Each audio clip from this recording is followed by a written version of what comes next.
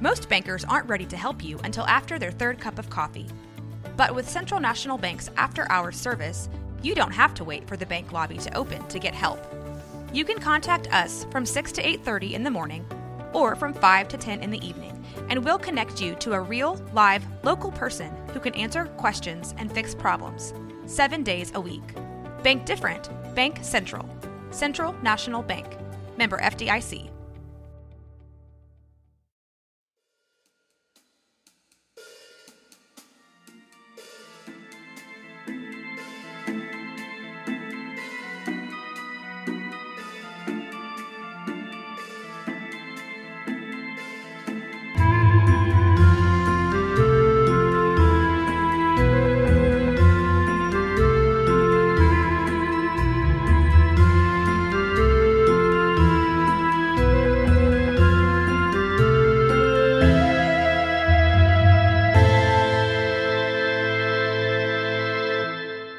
Ghost Stories of the Rocky Mountains. The Haunted Winter Quarters. Barbara Smith. Published in 1999 on the morning of May 1st, 1900. The Winter Quarters mine, just west of Scottsfield, Utah, exploded, killing 200 miners, men and boys. People all around. Anyone who was able-bodied enough to assist did so. They pulled the mutilated bodies of the victims and, amazingly, a few survivors from the debris. Despite the Herculean efforts of the rescuers, it was widely believed that some miners remained unaccounted for. The town's Finnish community, for instance, maintained that 15 of their compatriots were still missing. Trying to cope with the dead and dying stretched the area's resources to the limit. When suppliers in nearby Salt Lake City were able to send only 125 coffins, an additional 75 had to be shipped from Denver. Burial cloths had to be ordered to the deceased men were dressed in white shirts, ties, and black suits before being laid out into their coffins and delivered to their former homes for mourning.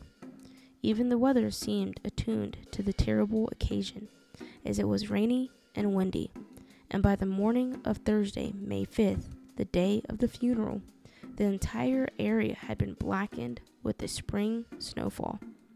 The bodies of the miners were taken to the local cemetery and buried, almost as a group, in the northwest quadrant of the property. Despite everyone's best efforts, mistakes were, understandably, made. Bodies that had been incorrectly identified went into the ground that way.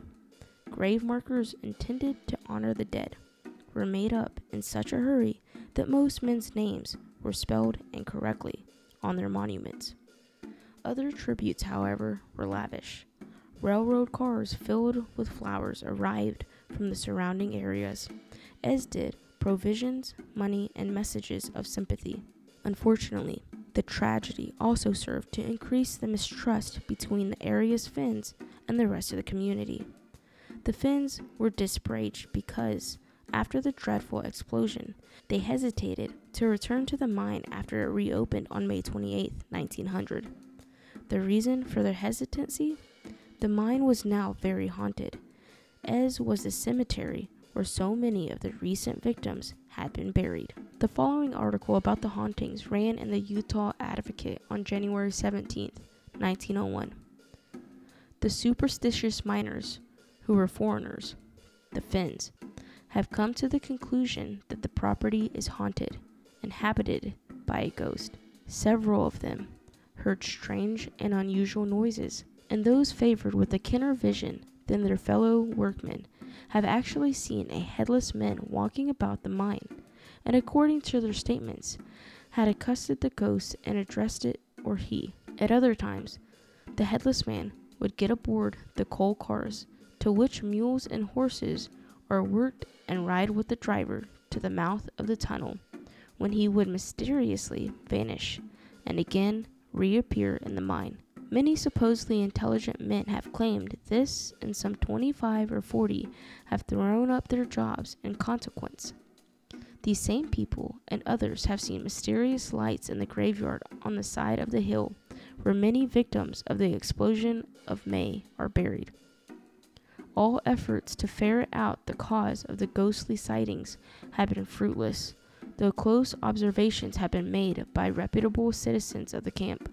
These lights are always followed by a death, so it is alleged by others that the miners who might be disciples of the supernatural. Tombstones where the light appear have been blanketed, but the light remains clear to the vision of those who watch from the town. The ghost of the mine is known among the workmen as Sandy McGovern. Perhaps the restless souls are the indignant souls of those who were misidentified.